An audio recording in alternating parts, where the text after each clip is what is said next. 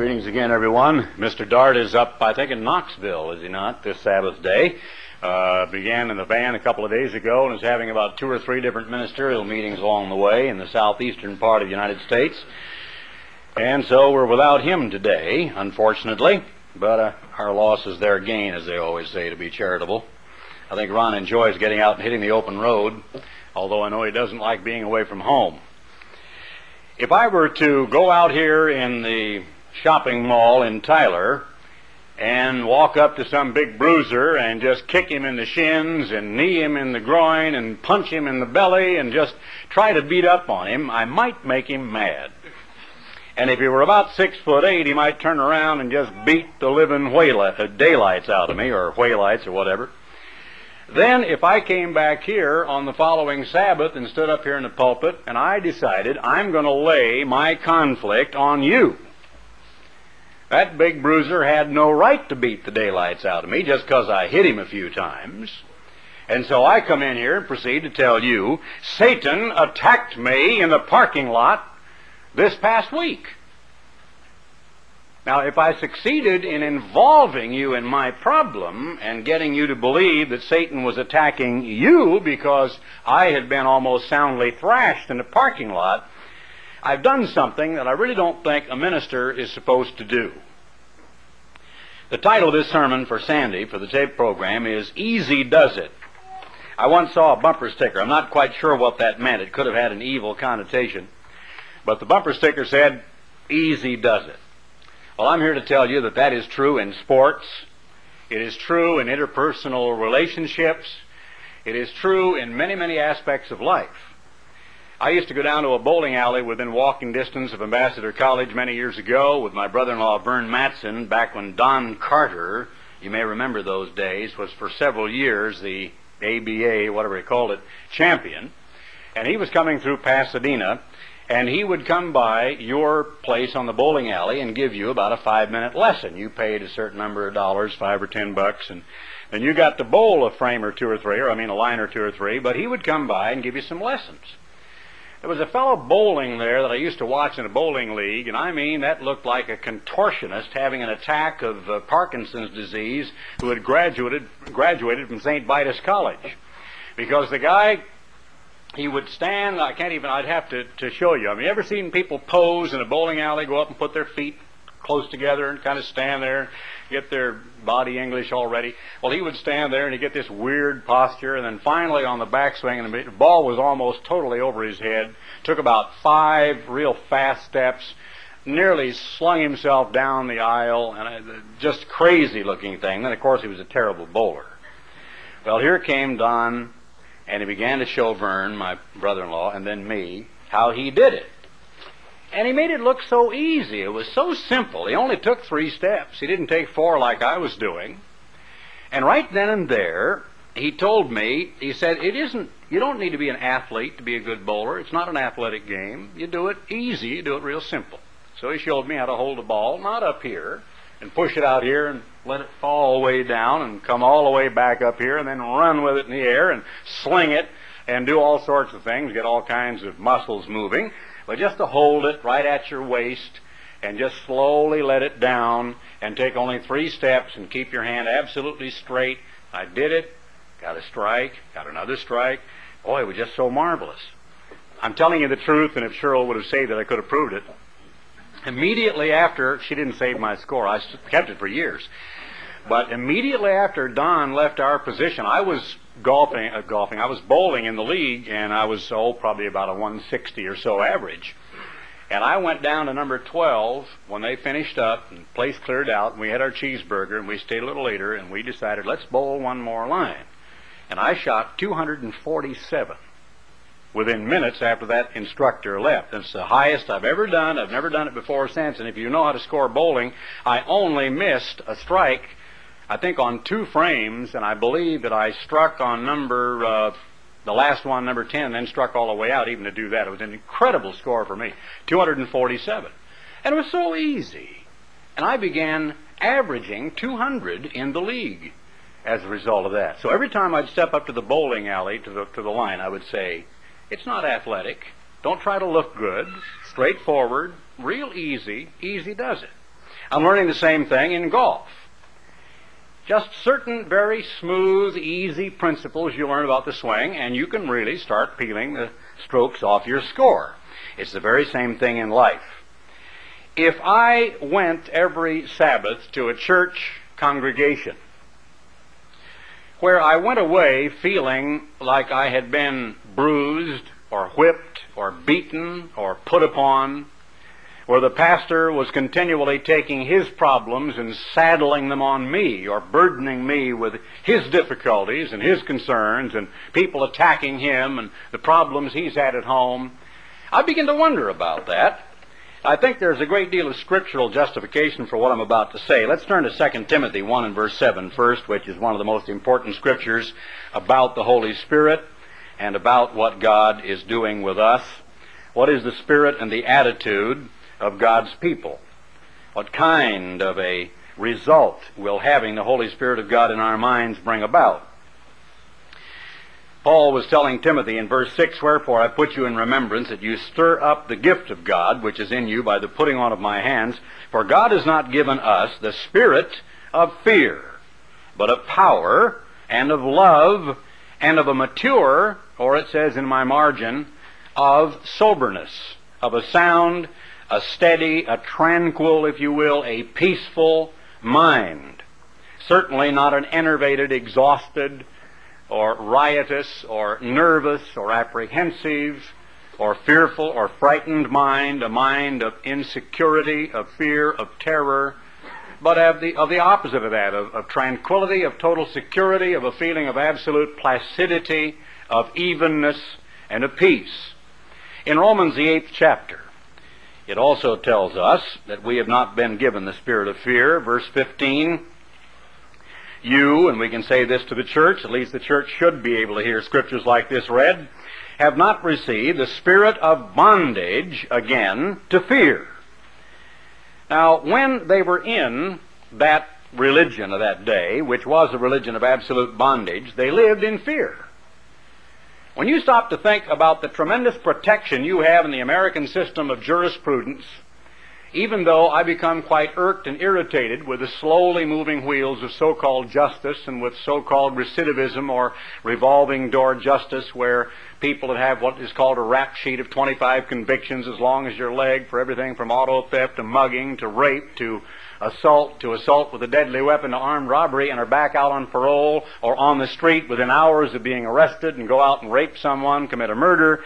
And how many times you've read in the newspaper that the guy who just perpetrated a murder has been out on parole. Right now today they're looking for a black man over here in the Chino, California area who butchered an entire family, and he was out on parole from a murder count, I think of some sort, only 1 month earlier.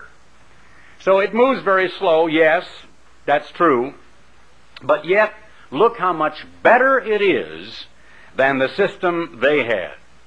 How would you like to exist in a society where you knew all it would take would be 2 conspirators who would get angry enough at you that they would be willing to risk their own necks, and you were as good as dead? Now think about that a minute. Because that happened, you know. That happened time and again in ancient Israel. And if we're going to sit here and think every one of those cases were detected, we're just wrong. I have no doubt at all that under that system, in the mouth of 2 or 3 witnesses, a person could be condemned to death. That there were, in some isolated cases, no doubt, conspirators who entered together into a conspiracy to simply do someone in, and went and swore and testified that they heard him say or they saw him do something, and stuck to their story, and they had no lie detector tests in those days, and simply had the guy hauled out there and put to death. Now today, as I say, oftentimes we wail and weep and moan because people aren't really punished as speedily or punished to the degree of merit or to the degree that the crime deserves the way they should be. But we have not received the spirit of bondage again to fear. I can tell you as I stand here today, I've talked to several families in the last 2 weeks. One family took almost the entire day with me in my office and told me stories that would just about curl your hair I talk to them on the telephone. They write me letters. They call from all over the country. I'm talking about families in some occasions who have been in God's church for 15 and 20 years.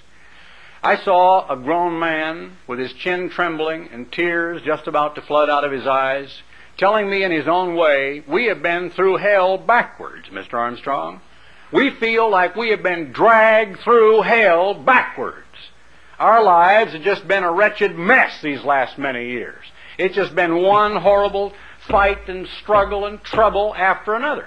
And the most mind-boggling thing that happened to these people was having their own minister lie like a fishmonger's wife, bald-faced, open-eyeballed, lie after lie right in their face, in a meeting with that minister's superior. Now, it drove this poor family so distraught. Finally, the gentleman didn't know what else to do. He felt guilty. He didn't think he ought to be doing it, but you know, sometimes people just get pushed beyond the limit, and so he tape recorded his minister on a matter that had to do with a legal problem between brethren and certain depositions and a pending court action of some sort. The minister made certain protestations. He was going to be the man's protagonist. He was going to help him. He wanted to even have the man underline certain portions of a deposition, make him copies. He made the statement that the other gentleman involved ought to be put out of the church. "I will help you," etc. They come together. Now there are three of them, the other man's superior. And this gentleman said, "Well, did you not say you would help me? And didn't you say that Mr. So-and-so here would be put out of the church?" "Oh, no. Why, I didn't say that." "But you didn't?" Well, he had the tape recording in his briefcase. "Well, didn't you say?" And so he asked him about 3, 4, 5 times and quoted him right off the notes he'd taken. "Well, no, he didn't say that." "Well, Mr. So-and-so, I'm sorry to do this to you, but I'm going to play a tape for you." Boy, you talk about problem. Because his wife had taken the tape and she just excerpted, cut out, and just put together those few little statements he was asking about. So he just punched the tape recorder and they all sat there and listened to it. Ordained minister sat there and his face just got purple and then red and then white and gray. And he was just caught like a fish wiggling on a hook. And he didn't know what in the world to do. But I'll tell you, I don't know if he was any more embarrassed than the family that caught him in it. I think that worked both ways. I think the family that sat right there and were just being devastated by finding that the people that they trusted were willing to sit right there and bald-faced lie to them had more put upon them than the minister did by being found out. Because by this time he's probably a professional at it. He's used to it, you know. The Spirit itself bears witness with our spirit, we're the children of God. Well, I'll read on back to where I was, verse 15. "You have not received the spirit of bondage, again, to fear, but you have received the spirit of sonship, whereby we cry, Abba," which is an untranslated Hebrew word, "Father." The Spirit itself bears witness with our spirit that we are the children of God. And if children, then heirs, heirs of God and joint heirs with Christ. Now, the world cannot get that through their head. I was on with a radio call-in talk show to Fresno, California yesterday for approximately an hour and a half or so. And they quoted this William Martin, who has read or written some articles for Atlantic Monthly and has written a whole great big thick book called The Kingdom of the Cults, to which he has devoted a great deal of time to Herbert and Garner Ted Armstrong. In that, they say that we have borrowed our religion from a hodgepodge of JWs and Mormons and Seventh-day Adventists and Catholics and all sorts of other people. And don't you say, now Martin quotes, says this moderator on the radio call-in talk show, that man can become God. I retort, I said, you know, the Pharisees became outraged at Jesus and tried to stone him to death in the synagogue in Nazareth, because they said, you, being a man, make yourself equal with God. And it blew their minds. He said, this day is this scripture fulfilled in your ears. And they became so enraged because they said, how can you, being a man, make yourself equal with God? I said, if the gentleman who wrote the book had read the first part of my father's booklet. In the first place, I didn't write it, my father did. But I said, you need to read all the booklet. you need to read the fact that he very painstakingly explains that the word God in English comes from a Hebrew word. It's not an English word. And that the word is exactly synonymous with the word family, or group, or collection, or assembly. It is a plural word. And that God, the word Elohim, was the word that was used when in the first chapter of Genesis, that God, or family of deity, said, "Let us make man in our image."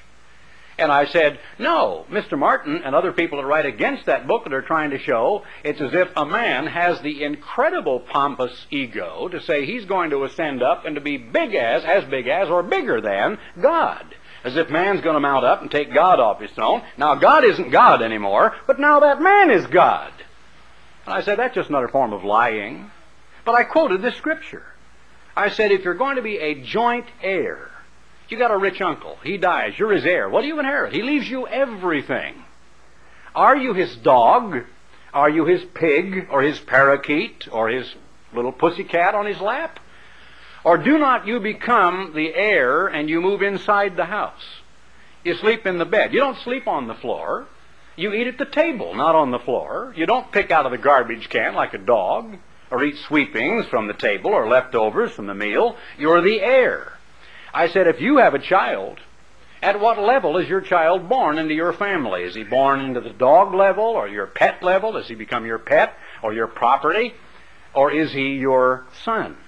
And is he not at your level? And eventually he can come to know more than you do. He can excel and exceed. He can actually really learn some things that Father didn't learn, perhaps, because knowledge is accumulative, and he can learn more because more knowledge is being revealed. He could succeed in a higher level, but he can certainly be thought of in every sense as being absolutely on a par or equal or level with his father when he reaches that age, and certainly when his father dies and he inherits, then he is on that level. And he is not some other sub-level or some animal level.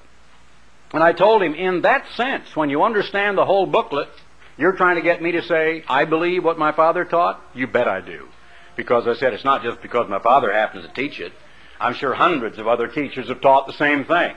Jesus did. No doubt there have been many that I haven't known who have taught that man can inherit all things, and when he is born into the kingdom of God, and I quoted the scriptures that Christ is the firstborn among many brethren, he's the first fruits of the dead, that we will become a member of the family of God.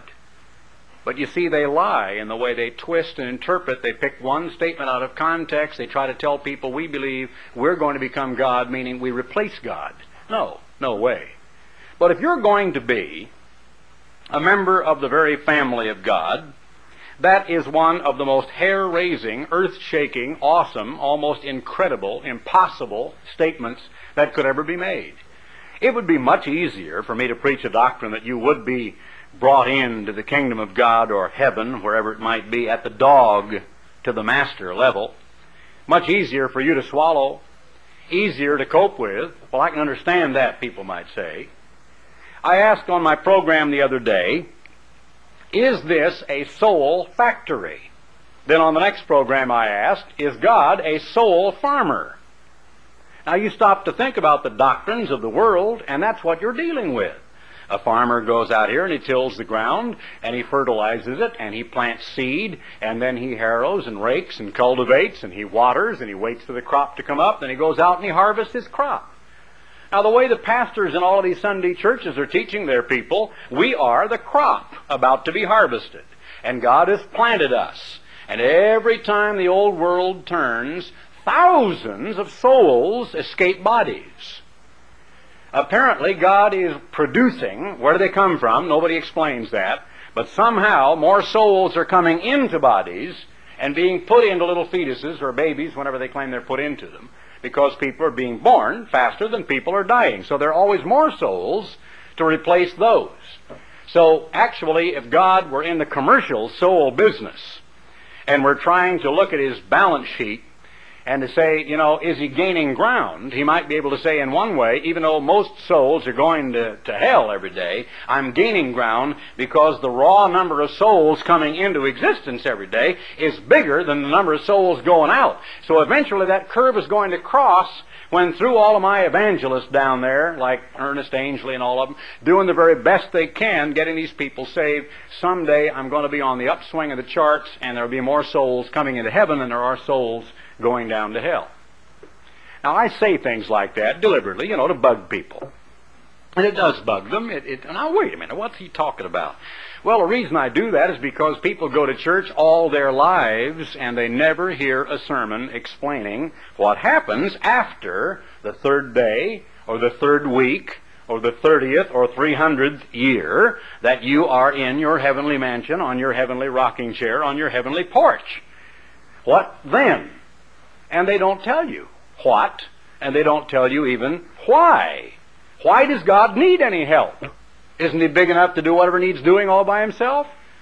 Is it just that God loves his children and he wants all those souls up there? And it just boggles their mind. Well, then, of course, I get them puzzling over that, a little curious over it, and hopefully they open the door of their mind a little crack to think, well, now, wait a minute. He makes me mad.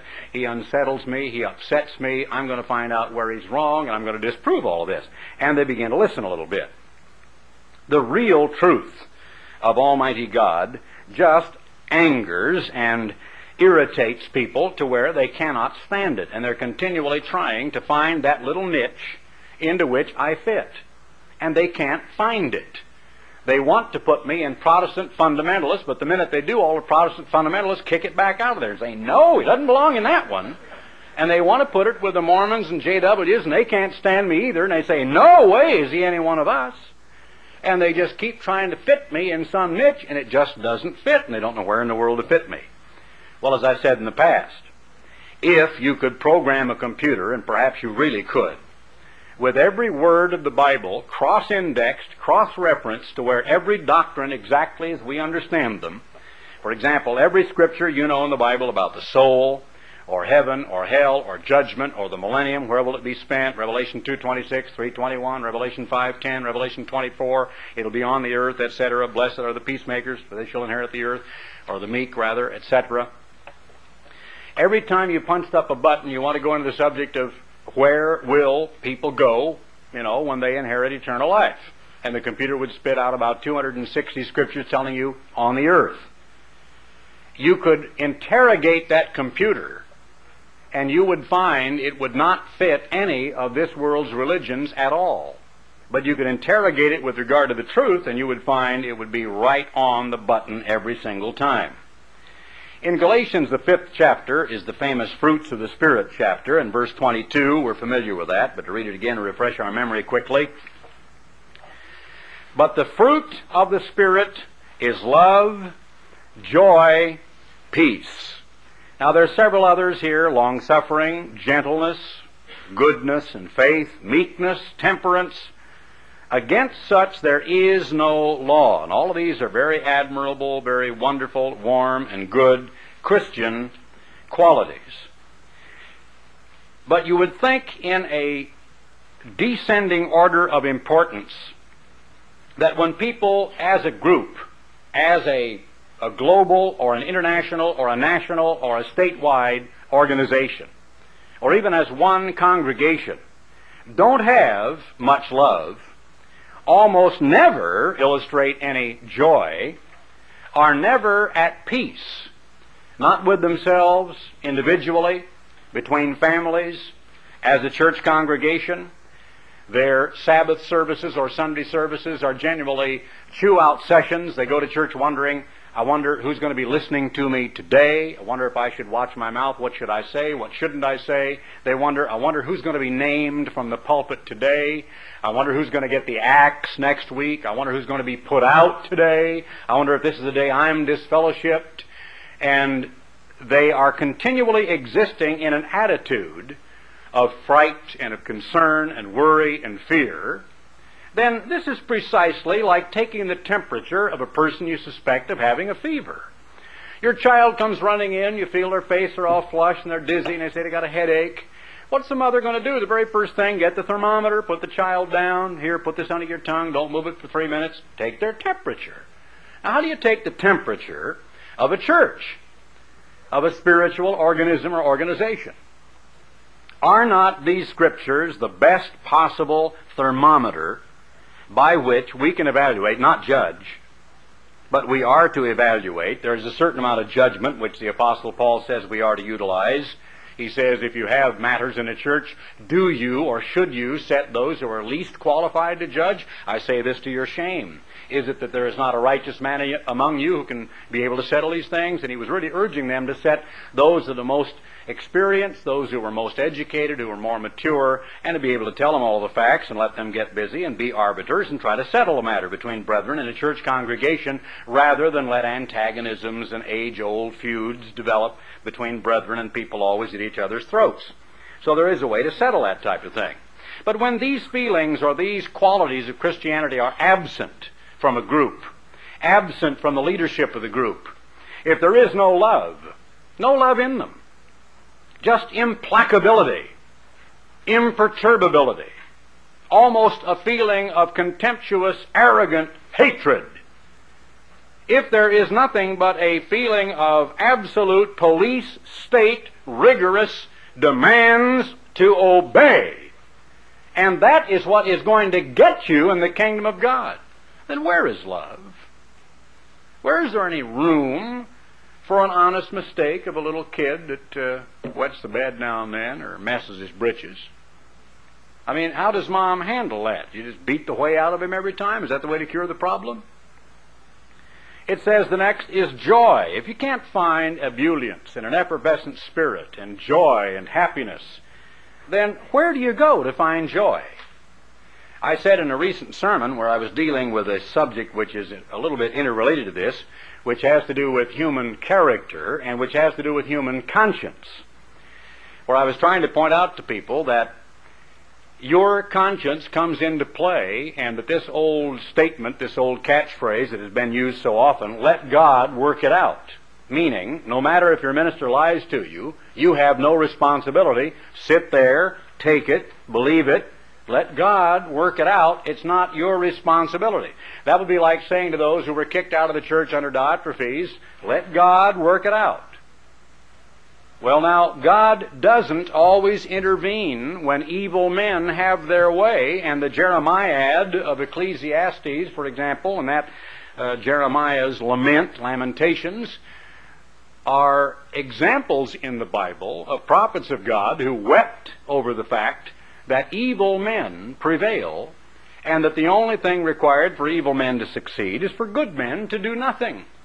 And that oftentimes there is a responsibility for good men to act according to their conscience and to stand up against that evil and say, enough.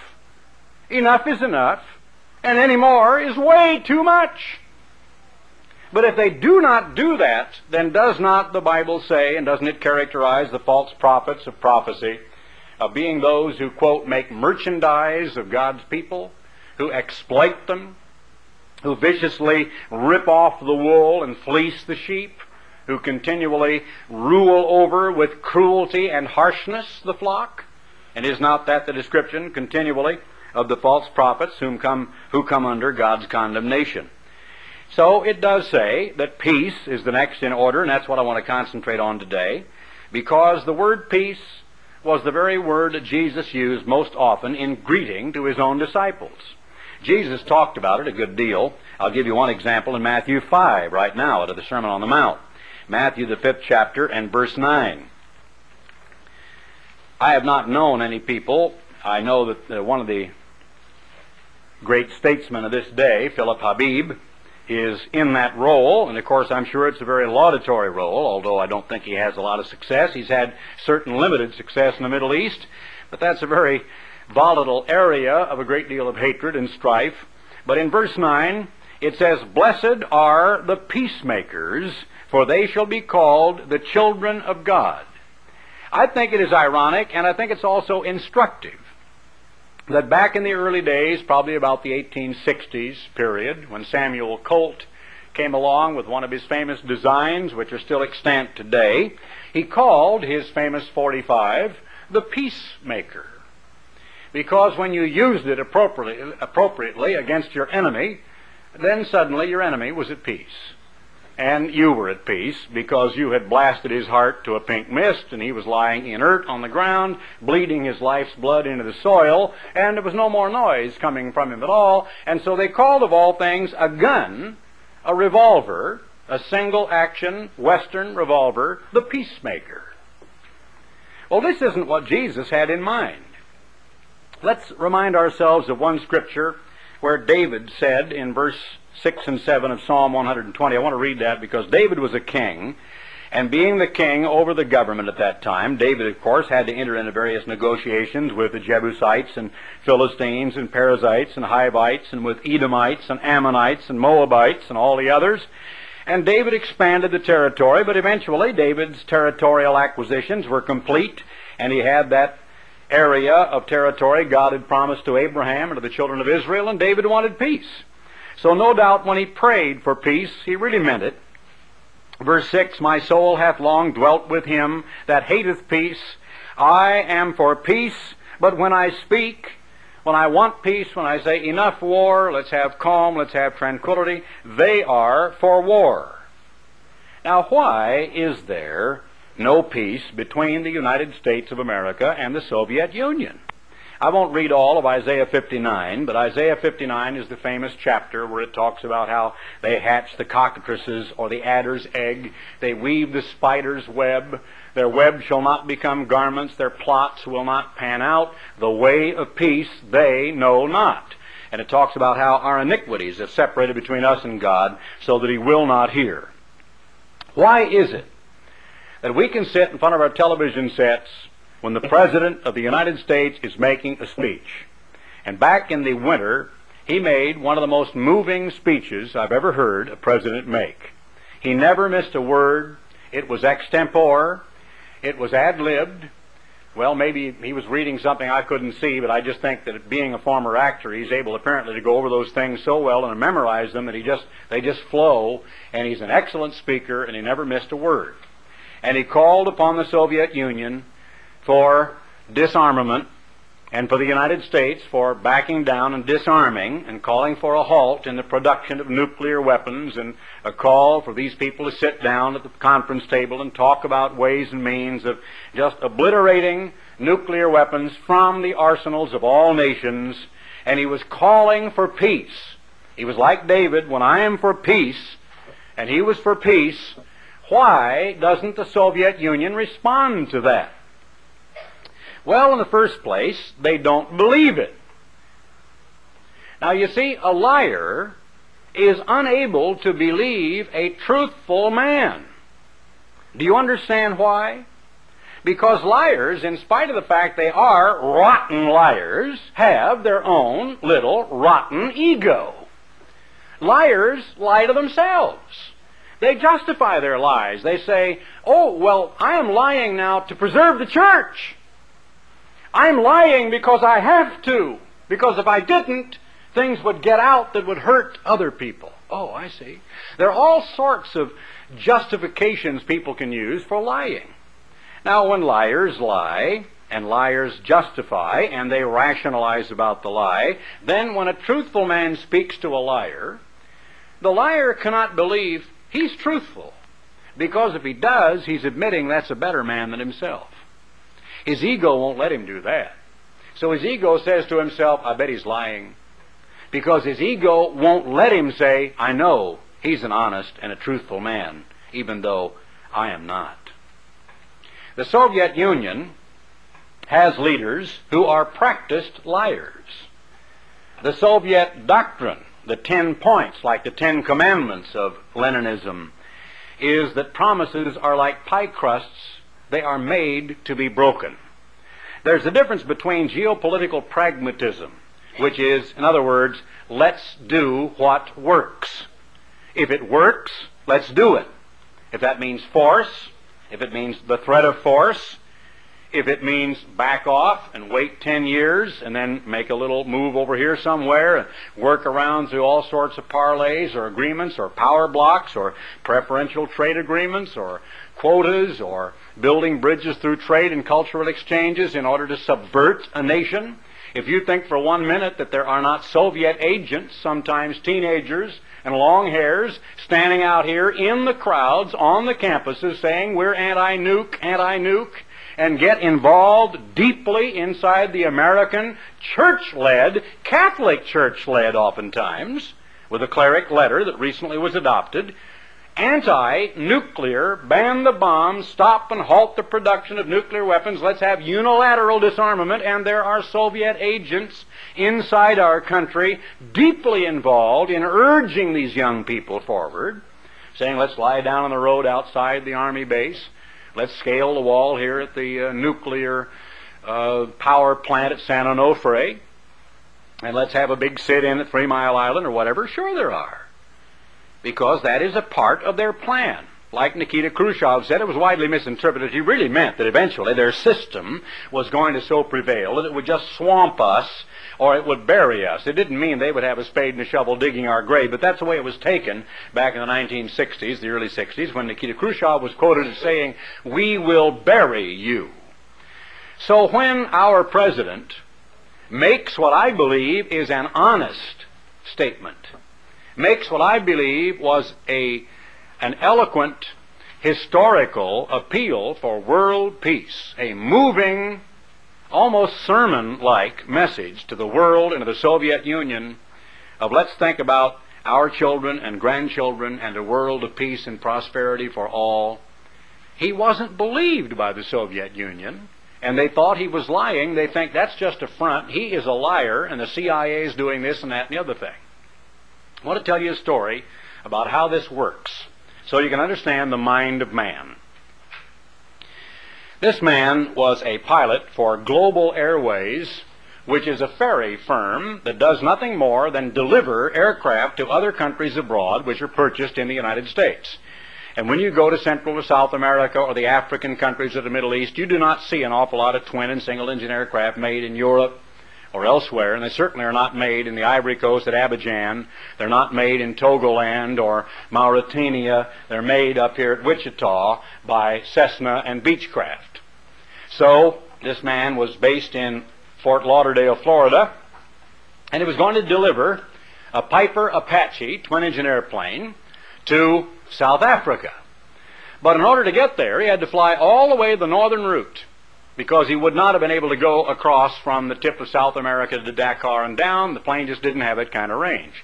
So he had to go all the way up to Gander, and from Gander to Baffin Island, to Frobisher, from Frobisher to Greenland, from Greenland to Iceland, Iceland to Scotland, Scotland on down to the tip of Portugal, or I think he went to the Madeira Islands, and from there he went on down to the Cape Verde Islands, and from there he was going to go, I believe he could make a non-stop leg to Windhoek, which is the capital of Southwest Africa.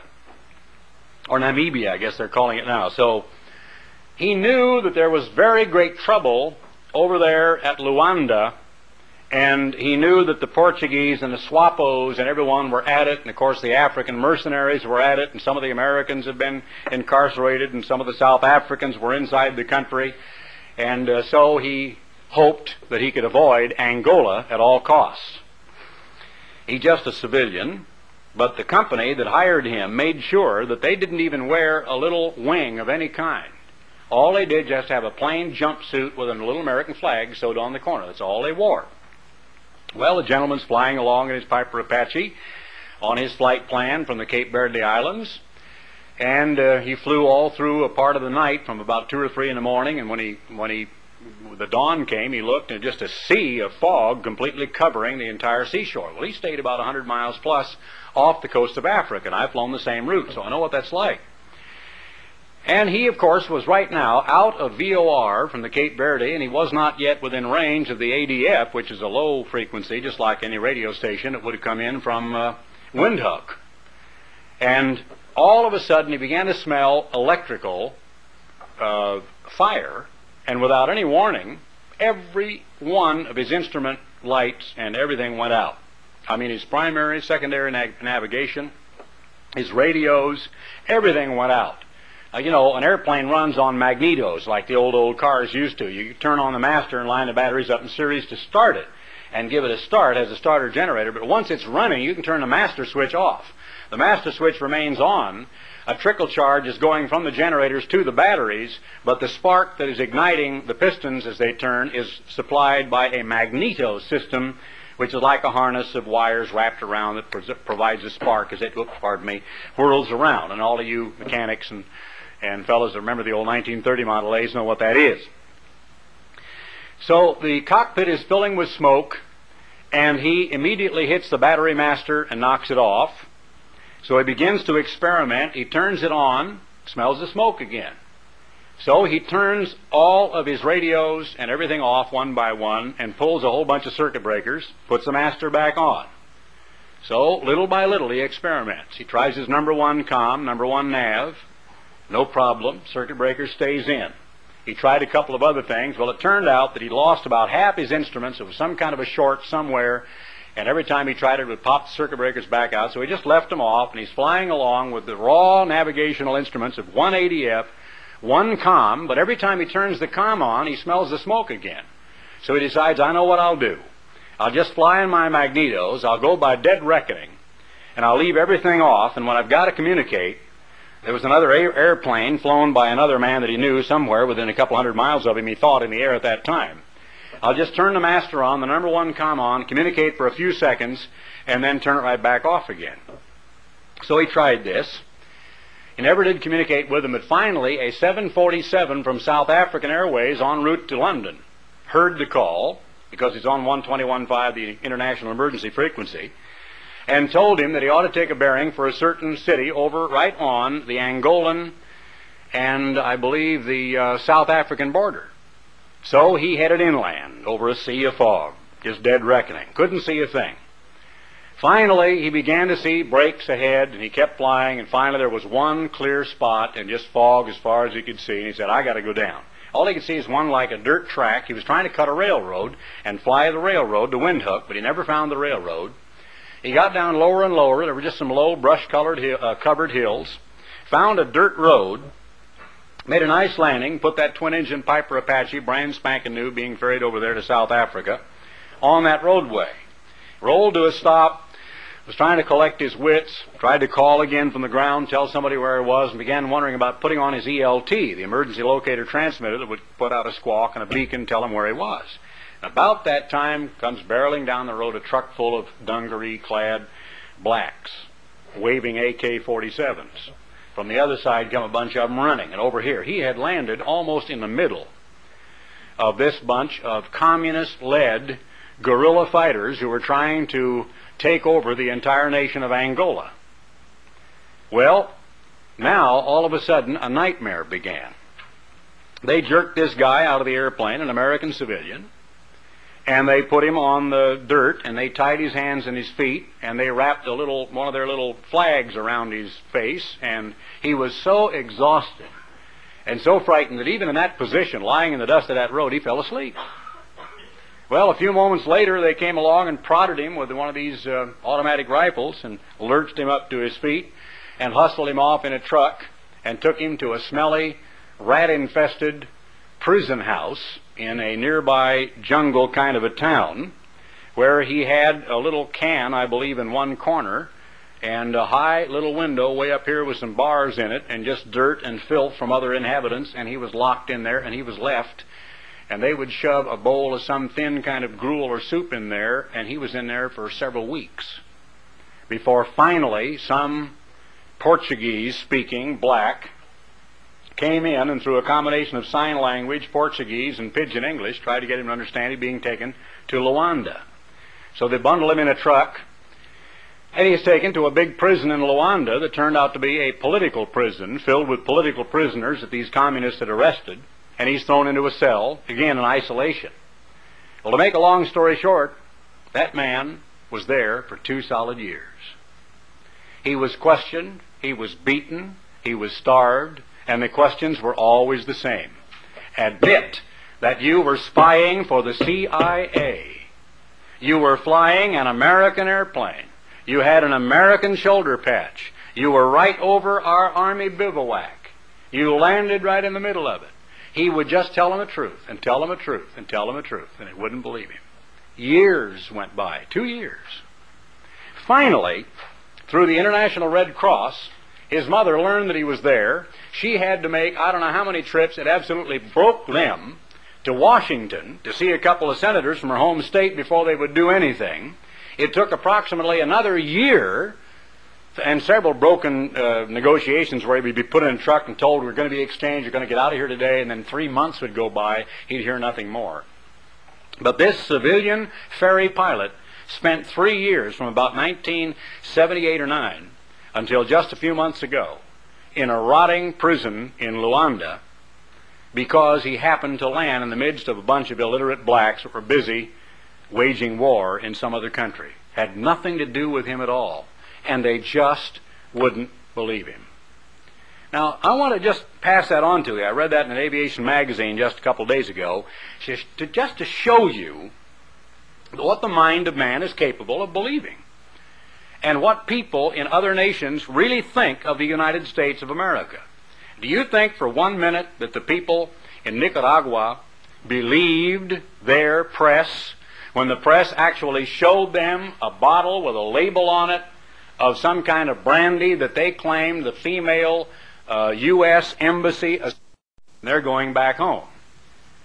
And this is the way of people. Now, this is no different than one family fighting with another family, or a wife and a husband, or good friends who have a falling out and have two totally different points of view, two totally different opinions juxtaposed to each other, who have complete conviction in what they believe, each one of them absolutely convicted that they are right and they know they are right, and the other feels that he is right and knows that he is right, and the truth is they are both wrong to a pretty healthy degree, or unhealthy degree, and neither one is willing to budge an inch.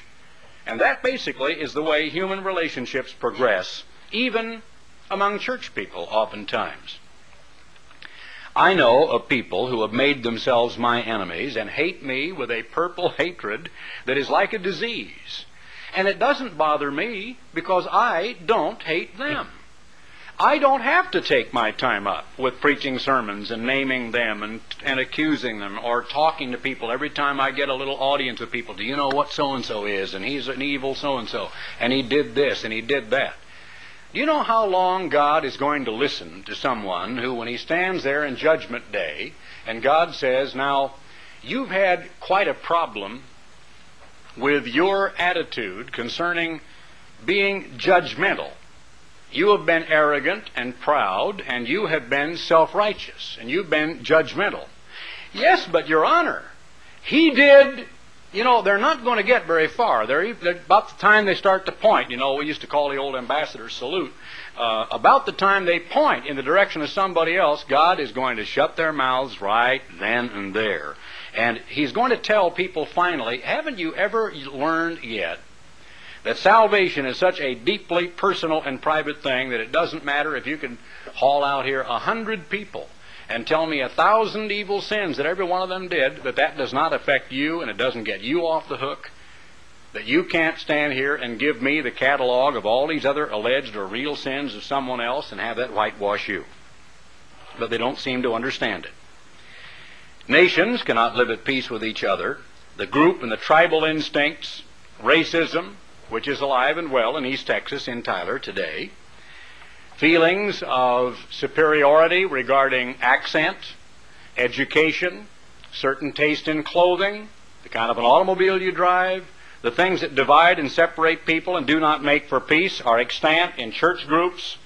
And you can find that there are congregations where people will go in and out of that congregation year in and year out and virtually never speak to one another. Well, there'll be certain people, 2 or 3 or 5, in any given congregation of about 100, that will be implacable enemies. And they will never learn, and literally 15, 20 years can go by. I used to know, in any given sermon, when I would speak to people, exactly who and where they were seated were the ones who absolutely hated me hoped I would just start to strangle and make this little noise and topple over of a heart attack. They would have leapt out of their seats and danced around and just praised God for joy if I'd have done it. And it does make you uncomfortable. It is hard to cope with that, I know, but still it doesn't really take anything away from me. It doesn't do anything to me vis-a-vis my salvation or whether or not I will ever make it into God's kingdom. People could sit there and just cringe. I remember one time I walked up to such a person after a sermon, and I won't identify it all, of course, but I just had enough, I guess, and this one time I was just looking at the daggers and look up and just, So finally I just said, "Where would you like me to cut it?" And this person said, "What?" Like that. I said, "Where would you like me to cut? Like start here or here? Shall I go home and take a warm bath and use my wife's razor blade, or what would you like me to do?" And then I just had a nice little chat. Try, work on it if you can. It'd be better just stay away from services, because I know you're unhappy, you're uncomfortable. I make you uncomfortable. I wish I didn't. I'm sorry. I think it would call for too much courage on my part that the only thing that will get you in the right attitude would be my suicide. I can't do that. I'm just a coward when it comes down to suicide. You have to understand that. You got to forgive me. Best bet would be when I'm preaching, stay home, for pity's sake. Both of us are better off. You don't have to suffer. I'm not uncomfortable. And then you can hate me from afar, And I just talked to this person. I don't know if I did this person any good or not, but it did me a lot of good because it helped me get this kind of out, and out in the open. From that time on, if I'd see that person sitting there, I'd always know. There you are, Same old attitude all the time. In Psalm 34 and 14, David said a great deal about peace, and yet isn't it strange that David was a man whom God would not allow to build a temple because David was called, quote, a bloody man. But David was a person of a great deal of emotion and a great heart. He was able to deeply repent when he was wrong. David was not the kind of a man you wanted as your enemy if you were a Philistine, or if you just happened to be a young Philistine soldier when David was thinking about a young girl he wanted to impress and decided to go up to the feet of Saul with a sodden bag of double the number Saul really wanted. I don't think he took those little items from those people uncomplainingly. I think that probably they gave them up a little bit, let's not go into that. Anyway, here in Psalm 34 and verse 14, depart from evil and do good. This is in one of the songs, my uncle put to music. Seek peace and pursue it. To pursue peace.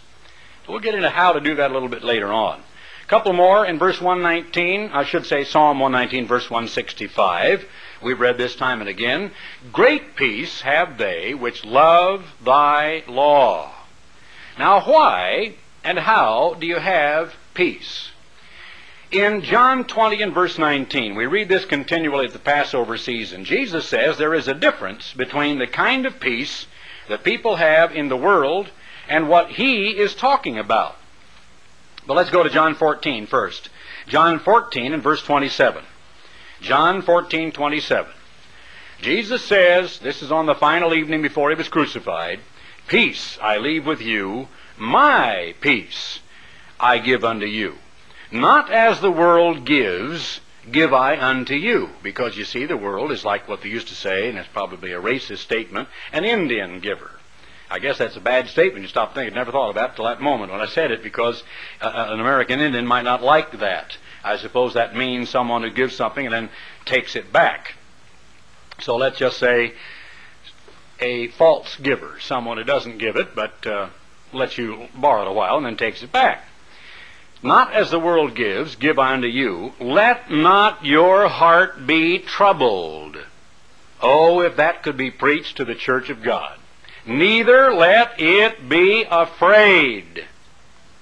How is it that I have mature men in their 50s and 60s, families who have put up with it for 2 decades, sitting at or near tears in my office telling me story after story of wretched heartache, of upset, of anxiety, of frustration, of fear, and of worry, and of anything but peace and joy and happiness.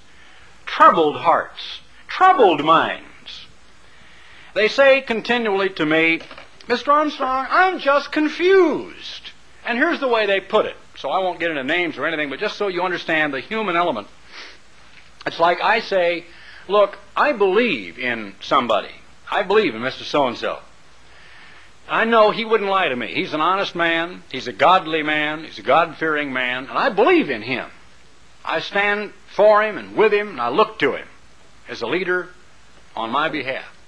And he wouldn't lie to me. Now, he tells me A. Now, 3 months later, he tells me Y instead of A. He tells me A is wrong, and now it's something else. Now, that scrambles my brain. That confuses me. Now, I know it's not his fault. He had to be right both times, right? Because I believe in him, I love him, I respect him, I look to him, and he had to be right when he told me this, and he had to be right when he told me the exact opposite. Now, that drives me crazy. What's wrong with me? Something's wrong with my stupid mind that I can't quite get that to fit and be happy with it. I've had people wrestle with that exact problem right there in my office, trying to cope with being told one thing and then being told, I've heard that you believe in one thing that I just told you 3 months ago, and you're not to believe that, and it just goes, it just tilts. They just go crazy trying to figure out what's wrong with them. Something wrong with them. And they absolutely are troubled. I think that word was used time and again. We've just been troubled. We're just troubled by this. And Jesus says to his church, let not your heart be troubled, neither let it be afraid. Continually, Jesus talked about peace and said that he himself is called the Prince of Peace, and used the expression shalom. When he met his disciples, it was always peace. When he was in the waist of the boat, he was down below, and it was a huge tempestuous storm. I wrote about that and tried to make it come to life in Peter's story. Finally, Peter said, don't you care? We're about to drown. He got all excited. Jesus came up. He stood. He put out his hands to the wind. He just said, shalom, peace, be still. Don't be troubled. Don't be tossing. Don't be topsy-turvy and turbulent and turgid and in turmoil, but just be tranquil now. Just settle down, peace. And even the wind and the waves, just great calm came over, and there was not a breeze rippling the surface of that great big lake, and they started to cross with their oars because their sails were now just absolutely flat and wouldn't work. Peace I leave with you, my peace I give unto you. Well, then where is it? He gave it to us. It's supposed to be in God's church. It is supposed to be the prevalent mood, a peaceful, tranquil, settled, stable, placid environment in which people can do their very best. How can you do good work, whether you're on an assembly line, whether you're a gardener, whether you're a computer programmer, a housewife doing needlework or cooking your husband's meal, a student in a class, if your mind is not settled? I cannot do two things at once. Now, some people can carry 2 or 3 things on their mind at one time. I like to kid myself, or maybe flatter myself, that I can do that. I'm not sure I really can. Oftentimes, I'm concentrating on something. My wife is talking away and says something. I'm saying, yes, yes, yes. She's saying, did you really hear me? I said, sure I did. All right, what did I say? I don't know. Well, sometimes I know what she said, but I didn't get it all. So maybe I'm kidding myself, but I don't always think of 2 things at the same time. But I'll guarantee you one thing you cannot do. You can't bowl, play tennis, play racquetball, or play golf with something else on your mind. Now, I cannot abide, so don't ever let me ride with you in a right seat. If you're going to talk to me while you drive, and you think that the only way to talk to another human being is look right into his eyes, nothing drives me crazier than you going down the road at 65 talking to me like this. Did you know what happened the other day? And so I'm trying to say, wait, look out there, I'll hear you. You know, you don't need to look at me. I've seen people driving, and they've got to look at the guy in the back seat, and talk to him while they're driving down the road about 65 miles an hour. It scares me to death. You really shouldn't do 2 things at the same time. And that includes oftentimes even driving and talking. But the driving is fairly simple, and we put it on auto cruise and wide open highway. It's not bad to talk when you drive, I suppose. But there's some things you just can't do 2 things at once. You can't have 2 things on your mind. I don't know how in the world you can be troubled and upset and distraught and distracted, and you can have problems on your mind, and you can do a good job. I can't go in there and do a good radio program if I'm filled with worry, or I'm afraid, or I'm upset, or I'm in turmoil. It's just impossible. I can't do it. I can't write a good article. I can't preach a reasonable sermon. I can't do anything well. I can't hit the golf ball well. I can't do anything that I might want to do and do it well if my mind is troubled. In the 16th chapter of John, in verse 33, Jesus says, "These things have I spoken unto you," and this is at the conclusion of this very lengthy address just prior to his crucifixion, "that in me you might have peace." In and through Jesus Christ, the disciples who were to become the 12 leaders of the New Testament church might have peace. In the world, in your worldly contacts, from the world and from the world's persecutions, you will have troubles and tribulation, but be of good cheer. That tribulation is not to burden you or bear you down. I have overcome the world. Now, the troubles that come from what source? The Bible plainly says they are to come from Satan the devil or from the world. They're not supposed to come from your brethren or from members of your own family or from your dearest friends. And certainly, your troubles are not supposed to come from your minister. Now, there are many things that I might do that I would not want to share with you. Many things you do you wouldn't want to share with me, and I won't even go into it because people will accuse me of making wrong references in a sermon. If I get sick, maybe you'll hear about it indirectly, but that'd be about the only way you're going to hear about it. Don't want you to know what happens when I get sick.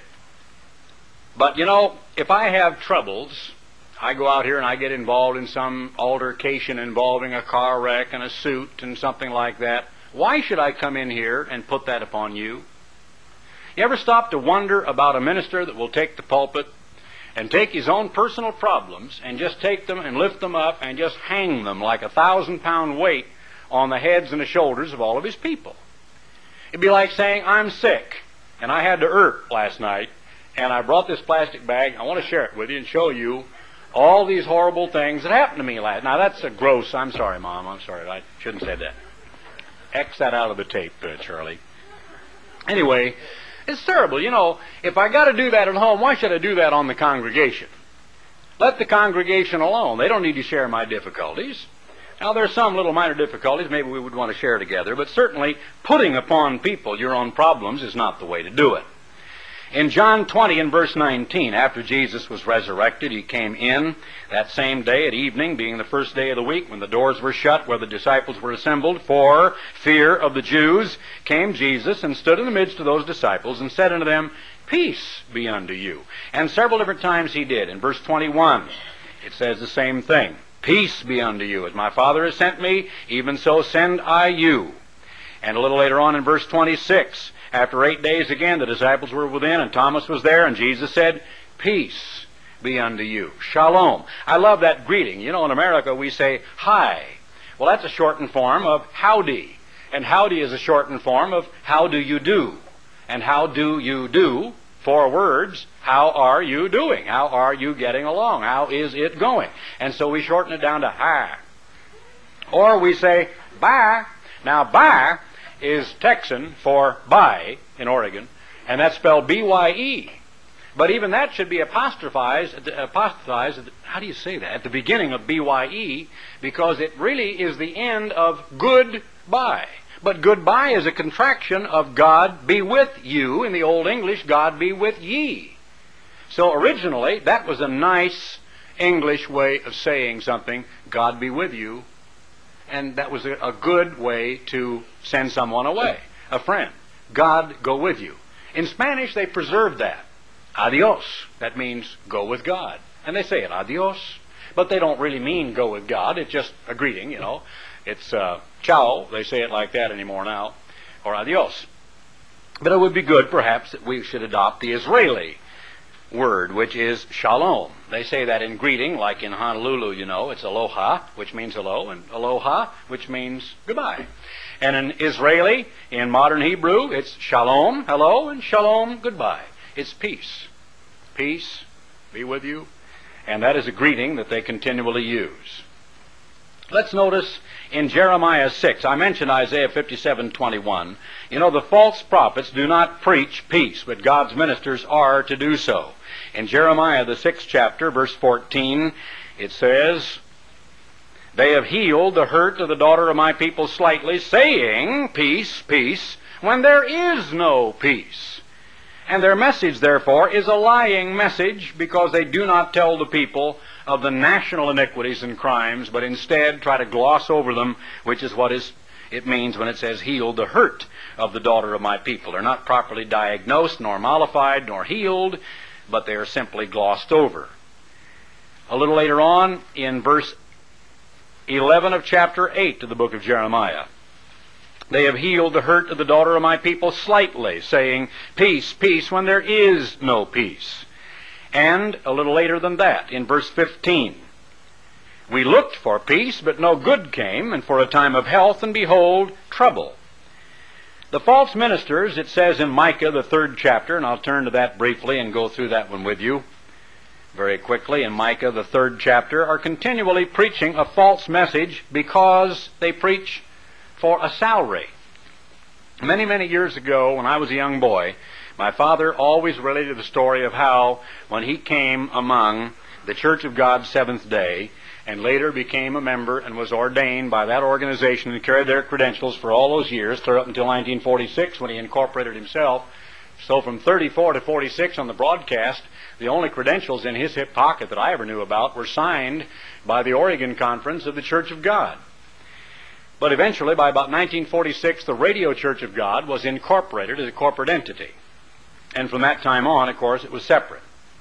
Well, he said that there came a time when he either had to preach what he thought was false doctrine and to be loyal to their hierarchy, or else he had to simply tell them to take their salary and chuck it in the Atlantic or the Pacific Ocean. I don't know if he said that literally, but that's the way he characterized it, and give up what you remember was a $3 per week salary.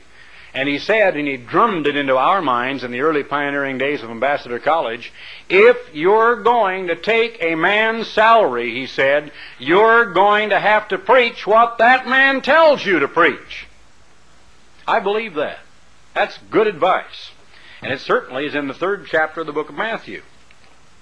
Micah, the 3rd chapter of Micah. I said, "Hear, I pray you, O heads of Jacob, and you princes of the house of Israel, is it not for you to know judgment, who hate the good and love the evil, who pluck off their skin from off them, and their flesh from off their bones, who also eat the flesh of my people?" This is abuse.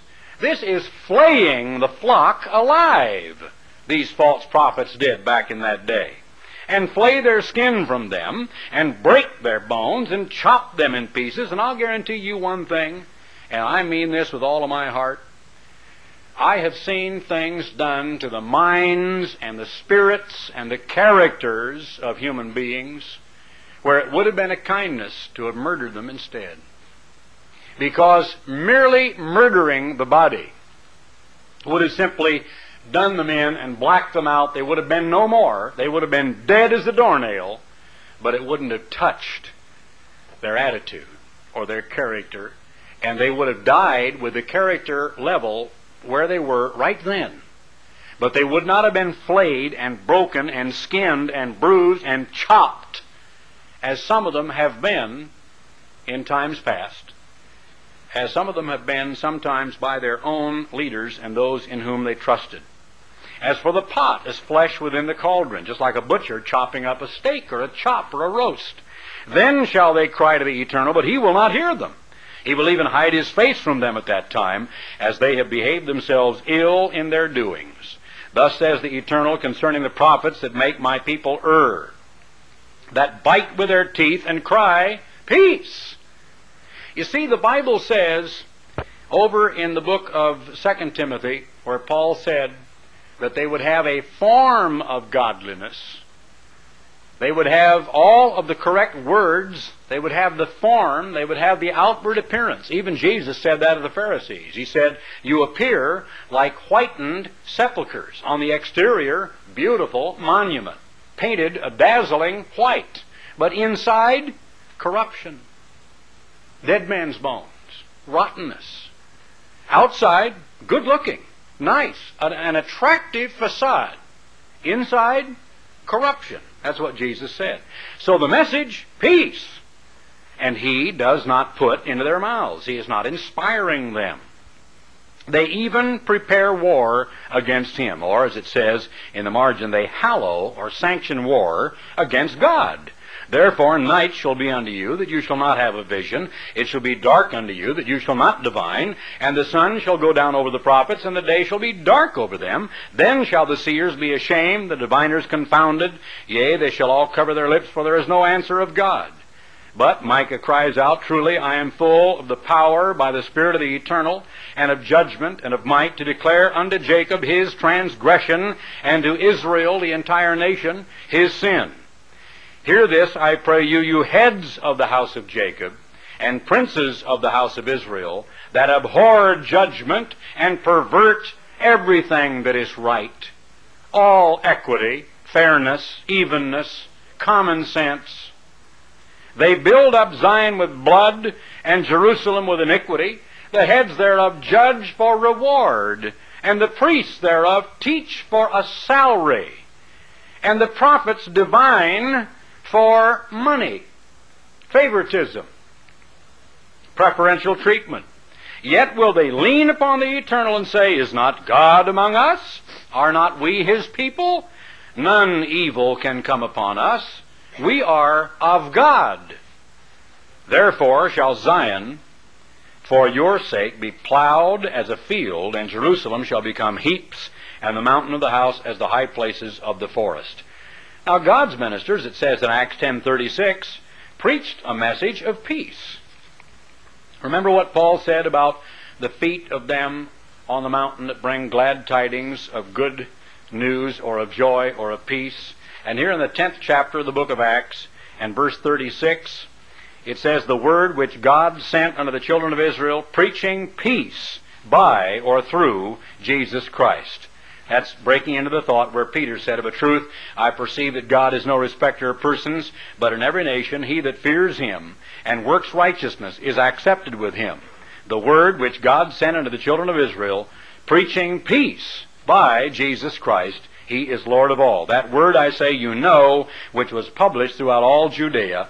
And he began telling them where it started, and about the baptism that John preached. And God anointed Jesus of Nazareth with the Holy Spirit and with power, who went about doing good and healing all that were oppressed of the devil, for God was with him.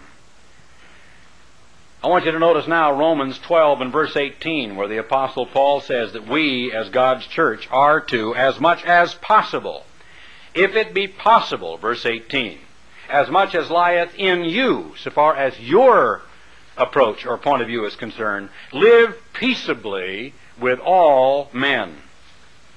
That's creditors or debtors, members of your own family or neighbors, members of your own church, people on the job, anyone, all men, no one excluded. A peaceful person. That's why it's interesting to me that it would say in the qualifications for the ministry that a man could not be a brawler.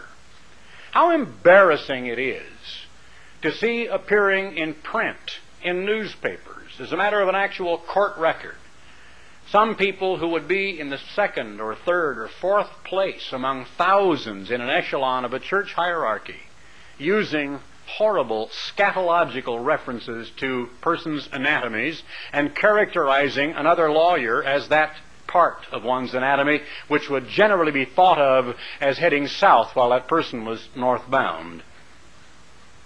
How embarrassing for the number 2 or 3 or whatever man to be so quoted in a court record. What does that look like to God and to the angels in heaven above? How does it appear? Are God's ministers and God's leaders to be peacemakers? Are they to preach peace? Are they to stand for peace and happiness and joy? Now, how can you have that kind of peace in spite of all these problems? I mean, if somebody else is really putting upon you, how do you do it? How do you manage it? Let's notice Hebrews 13 and verse 6, where Paul gives us a little bit of a clue. Hebrews 13 and verse 6 says, So that we may boldly say, and I'm going to break in the middle of the thought. First of all, he says to be content with such things as you have, because he has said, I will never leave you nor forsake you. So that we may boldly say, the Lord is my helper, and I will not fear what man shall do unto me. How can you have this total tranquility and this peace that is beyond being shaken by any act, by any word, by anything? How can you have it? You know, I've known many rich men. I live in an environment where there are probably, I don't know if there are 10 or more, multi-millionaires that live nearby. And they don't live in great big pretentious houses. One of them, of course, has a home over in Phoenix and another home in Scottsdale and another, well, I guess it is in Scottsdale, rather, near Phoenix, and several others, and he makes I don't know how many million a week. But anyway, there's a man out there that is one of their chief partners in Cameron Iron down in Houston, one of the biggest iron works in the world, and he's a multi-millionaire many times over. And I knew a man who was a multi-millionaire that didn't like me very well because I talked up to him one time, and he didn't like being talked up to, but his name was Hewlett Merritt. And that man actually cheated poverty-stricken students out of a few cents per hour, 75 cents per hour, for doing yard work on his mansion. He was a recluse, a kind of a hermit, miserable man, sued his own son at the law, and his son, in desperation, committed suicide, his only son, buried his wife in great despair in a solid silver coffin, lived his life as a lonely, old, senile man seen in his limousine creeping into 5th and Spring Street, Los Angeles rummage stores buying lampshades and old shoes. A collection inside that huge mansion that later became Ambassador Hall looked like a rat's nest, like a pack rat lived there. He owned outright some 200 separate corporations, I guess, and was the chief stockholder of U.S. Steel. And yet, as you see, as you look at wealthy people, you would think, now, you know, just analyze your own condition. What would you do? Did you hear about the guy pulling the handle in Las Vegas the other day? It was on the news. Unbelievable. He's a truck driver, and as they put on the news, he's now a retired truck driver. Because he pulled the handle, and it lit up, and it paid him, I think, $1,250,000. And so they get the camera crews, and they get the TV people, and they get the casino owners, and they get him over there, and they say, hey, let's reenact it. Well, there's a lady standing there, and, you know, the usual blue hair and swollen ankles and pantsuit and a big purse and a little cup full of dimes and dirty hands. She's pulling this machine, looking in the machine. And they said, now, wait a minute, we'd just like to move you aside. We want to reenact this for the television audience. Would you just condescend to let this gentleman up there and play it again? Fine. So she steps aside, and I guess it's a dollar machine or something. He puts in his coin, pulls the handle, it lights up black with another jackpot for $10,000. And the guy just went crazy. Of course, the woman went crazier because actually you could even see her. She came toward the camera and started to scream and yell, and it had a salubrious outcome because the casino was so embarrassed for asking her to give up her place that they paid her another $10,000. So they lost $1.25 million, and then $20,000 just to stage the thing to tell us over in Texas that somebody went over there and won $1.25 million, at a one-armed bandit. Now, how happy do you think that man is going to be? By now, already, he's had his first problem. He's figured out how much of that the federal government's going to get him for. He knows that his face has been on national TV. His wife's already spent that half in her mind, and he's going to have to give that to Uncle Sam. Well, do you remember the old thing, and I won't belabor that, about the millionaire, about how unhappy people are? Well, you know, the world's riches cannot give you that ultimate feeling of total peace, happiness, and security that you really want. I know people say, well, I'd like to be insecure and be rich, but that's just one of our cliches or our catchwords. But when you stop to think about total security, let's look at it this way. Jesus said, fear not those who, after they have killed the body, cannot kill the psyche. That's actually the closest English word to the Greek word suke, the psyche. Now, to make a long story short, as to what is that psyche, that is you. That is the you to whom I presently speak. I'm not speaking to your ears. I'm speaking to your mind. I'm not speaking to your eyes, even though they behold me. I'm speaking to the brain, the mind, that looks at and has a conception of what it sees. I am speaking to the innermost being. I am speaking to the heart. If we have absolute, total tranquility, total security, and total peace of mind, we say to ourselves, even as God says to us, we have been saved. Now, I want to turn and read that again to remind us of it in 1 John, the 5th chapter. Verse 12. Well, verse 11, read up to it. In chapter 5, verse 11, and this is the record that God has given to us eternal life, and this life is in and through, or by, His Son. He that has the Son has life, and he that has not the Son has not life. If you have Jesus Christ living His life over again within you, that is in the deep psyche, the innermost being, you have life. And here's what you can say. You can say to someone, literally, even a murderer, a burglar might show up in a home with someone at night with a gun, saying, I'm going to kill you. You could say to such a person, oh no, you can't. It's impossible to kill me. You can stop these eyes, you can blind them so I can no longer with my innermost being see your face. You can stop these ears so I can't get up and hear the birds sing and music or hear the sound of my husband's voice or my children tomorrow. You can stop this mind from thinking and this body from working, and you can stop my feet from taking another step. You can stop all of my senses and my faculties, but you can't stop me. I will survive. I, the innermost me, my being, myself, I'll still be here. Maybe just hovering about. Who knows? Solomon didn't. He said, who knows whether the spirit goes back to God that gave it? He didn't know. Who knows whether the spirit of a man or the spirit of a beast goes down into the ground? He didn't know. But there is a spirit in man. And we are a spiritual creation. And the greatest peace and the greatest security, the greatest degree of placidity, of evenness, of tranquility, is to know you are saved. And then to have that knowledge constantly reaffirmed and re-supported and reinforced, and to be continually reminded of the fact that you are saved and you are going to make it.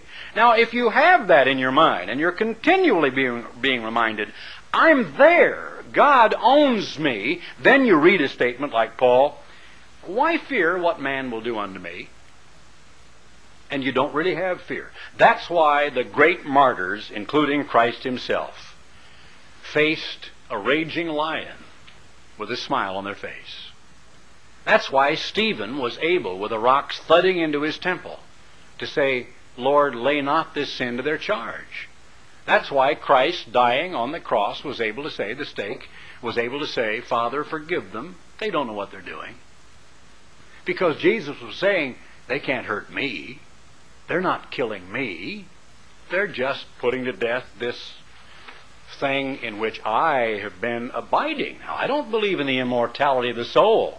But I'm afraid God's church has strayed so far in its attempts to put down the idea of anything that could be spiritual inside of our minds that it's like there isn't any spiritual creature or creation that is actually alive within you at this minute. A babe in Christ that has already been begotten, that is waiting to be born and will survive. There's a beautiful song, and I wish I'd brought it. Someday maybe I will bring it. Sung by Anne Murray about I will survive. There's another one about you needed me and you placed me on a pinnacle so high that I could almost see eternity. And it's beautiful words, beautifully sung by a beautiful lady with a beautiful voice. Just a marvelous song. And it reminds me of some of those feelings that you might get on those moments when you reach what I would call a real spiritual high. When you are on that pinnacle, and you say with Paul, I will not fear what man can do unto me, because my life is hid with Christ in God. Let's turn to 1 Corinthians, the 15th chapter, to conclude, and understand these words a little better, more thoroughly than perhaps we have in the past. No wonder Paul wrote in the way he did about death, because this is the resurrection chapter, and he's talking about being changed into immortality. And he said, behold, I show you a mystery, verse 51. We shall not all die. Not all of us in this living generation are going to even die. But we will all be changed. In a moment, in the twinkling of an eye, and that is faster than I can do that with my hand, because you can bat your eye when you look about the room, you blink. It is so quick you can't even see it. In the twinkling of an eye, at the last trump, for the trumpet shall sound, and the dead shall be raised incorruptible, and we shall be changed. For this corruptible must put on incorruption, and this mortal must put on immortality. So when this corruptible shall have put on incorruption, and this mortal shall have put on immortality, then shall be brought to pass the saying that is written, death is swallowed up in victory. And then he quotes, in a sense, from a poem, and he says, O death, as if it is a huge, hideous, fetid monster from the green lagoon who seems to hover over us. And think about that scripture in which the Bible tells us in the book of Hebrews about those who were exploited by the false preachers, who all their lives were subject to fear, who because of the fear of death were brought into bondage. How many people continually, even Christian people, live in fear of death? Answer that question deep inside your own heart. I've looked into people's eyes who have told me they're not afraid to die. I've looked into people's eyes as they died, including my own mother. I've seen people walk up, look death, stare it right in the eye, and say, come on, it's no problem with me, because I'll still be there when you're gone. Because death will finally disappear from this earth, and there won't be any more dying, because you see, dying is just physical. It's carnal. It is temporal. It's of the flesh. There's no dying in the spirit. O death, where is your sting? O grave, where is your victory? The sting of death is sin, and the strength of sin is the law. But thanks be to God, which gives us the victory through our Lord Jesus Christ. Therefore, my beloved brethren, be ye steadfast. You see, that is a feeling of absolute permanence, of placidity, of solidarity, to borrow a word from Poland, of being immovable, being absolutely unshakable, of having peace. Always abounding in the work of the Lord, forasmuch as you know that your labor is not in vain with the Lord. Next time you are upset, when somebody, I even got to the point where I think I hurt a fellow's feelings. It called me on the phone not too long ago, was telling me about some people who were really upset, and I burst out laughing, and I shouldn't have done that. It was funny to me. It's funny, really, sometimes, that little things, misunderstandings, little personality conflicts can upset people. How can that upset someone who is standing there looking at Jesus Christ of Nazareth dying on a stake? Is there any human act or deed that can upset you when you're staring death in the face and saying, you can't kill me, I'm going to live forever? I don't see how. I don't see how petty little human strife, if it's put in its proper place, can bother a person who is filled with love, a person who is brimful and flowing with joy, and a person who knows every day of his or her life peace. So let's remember, brethren, easy does it.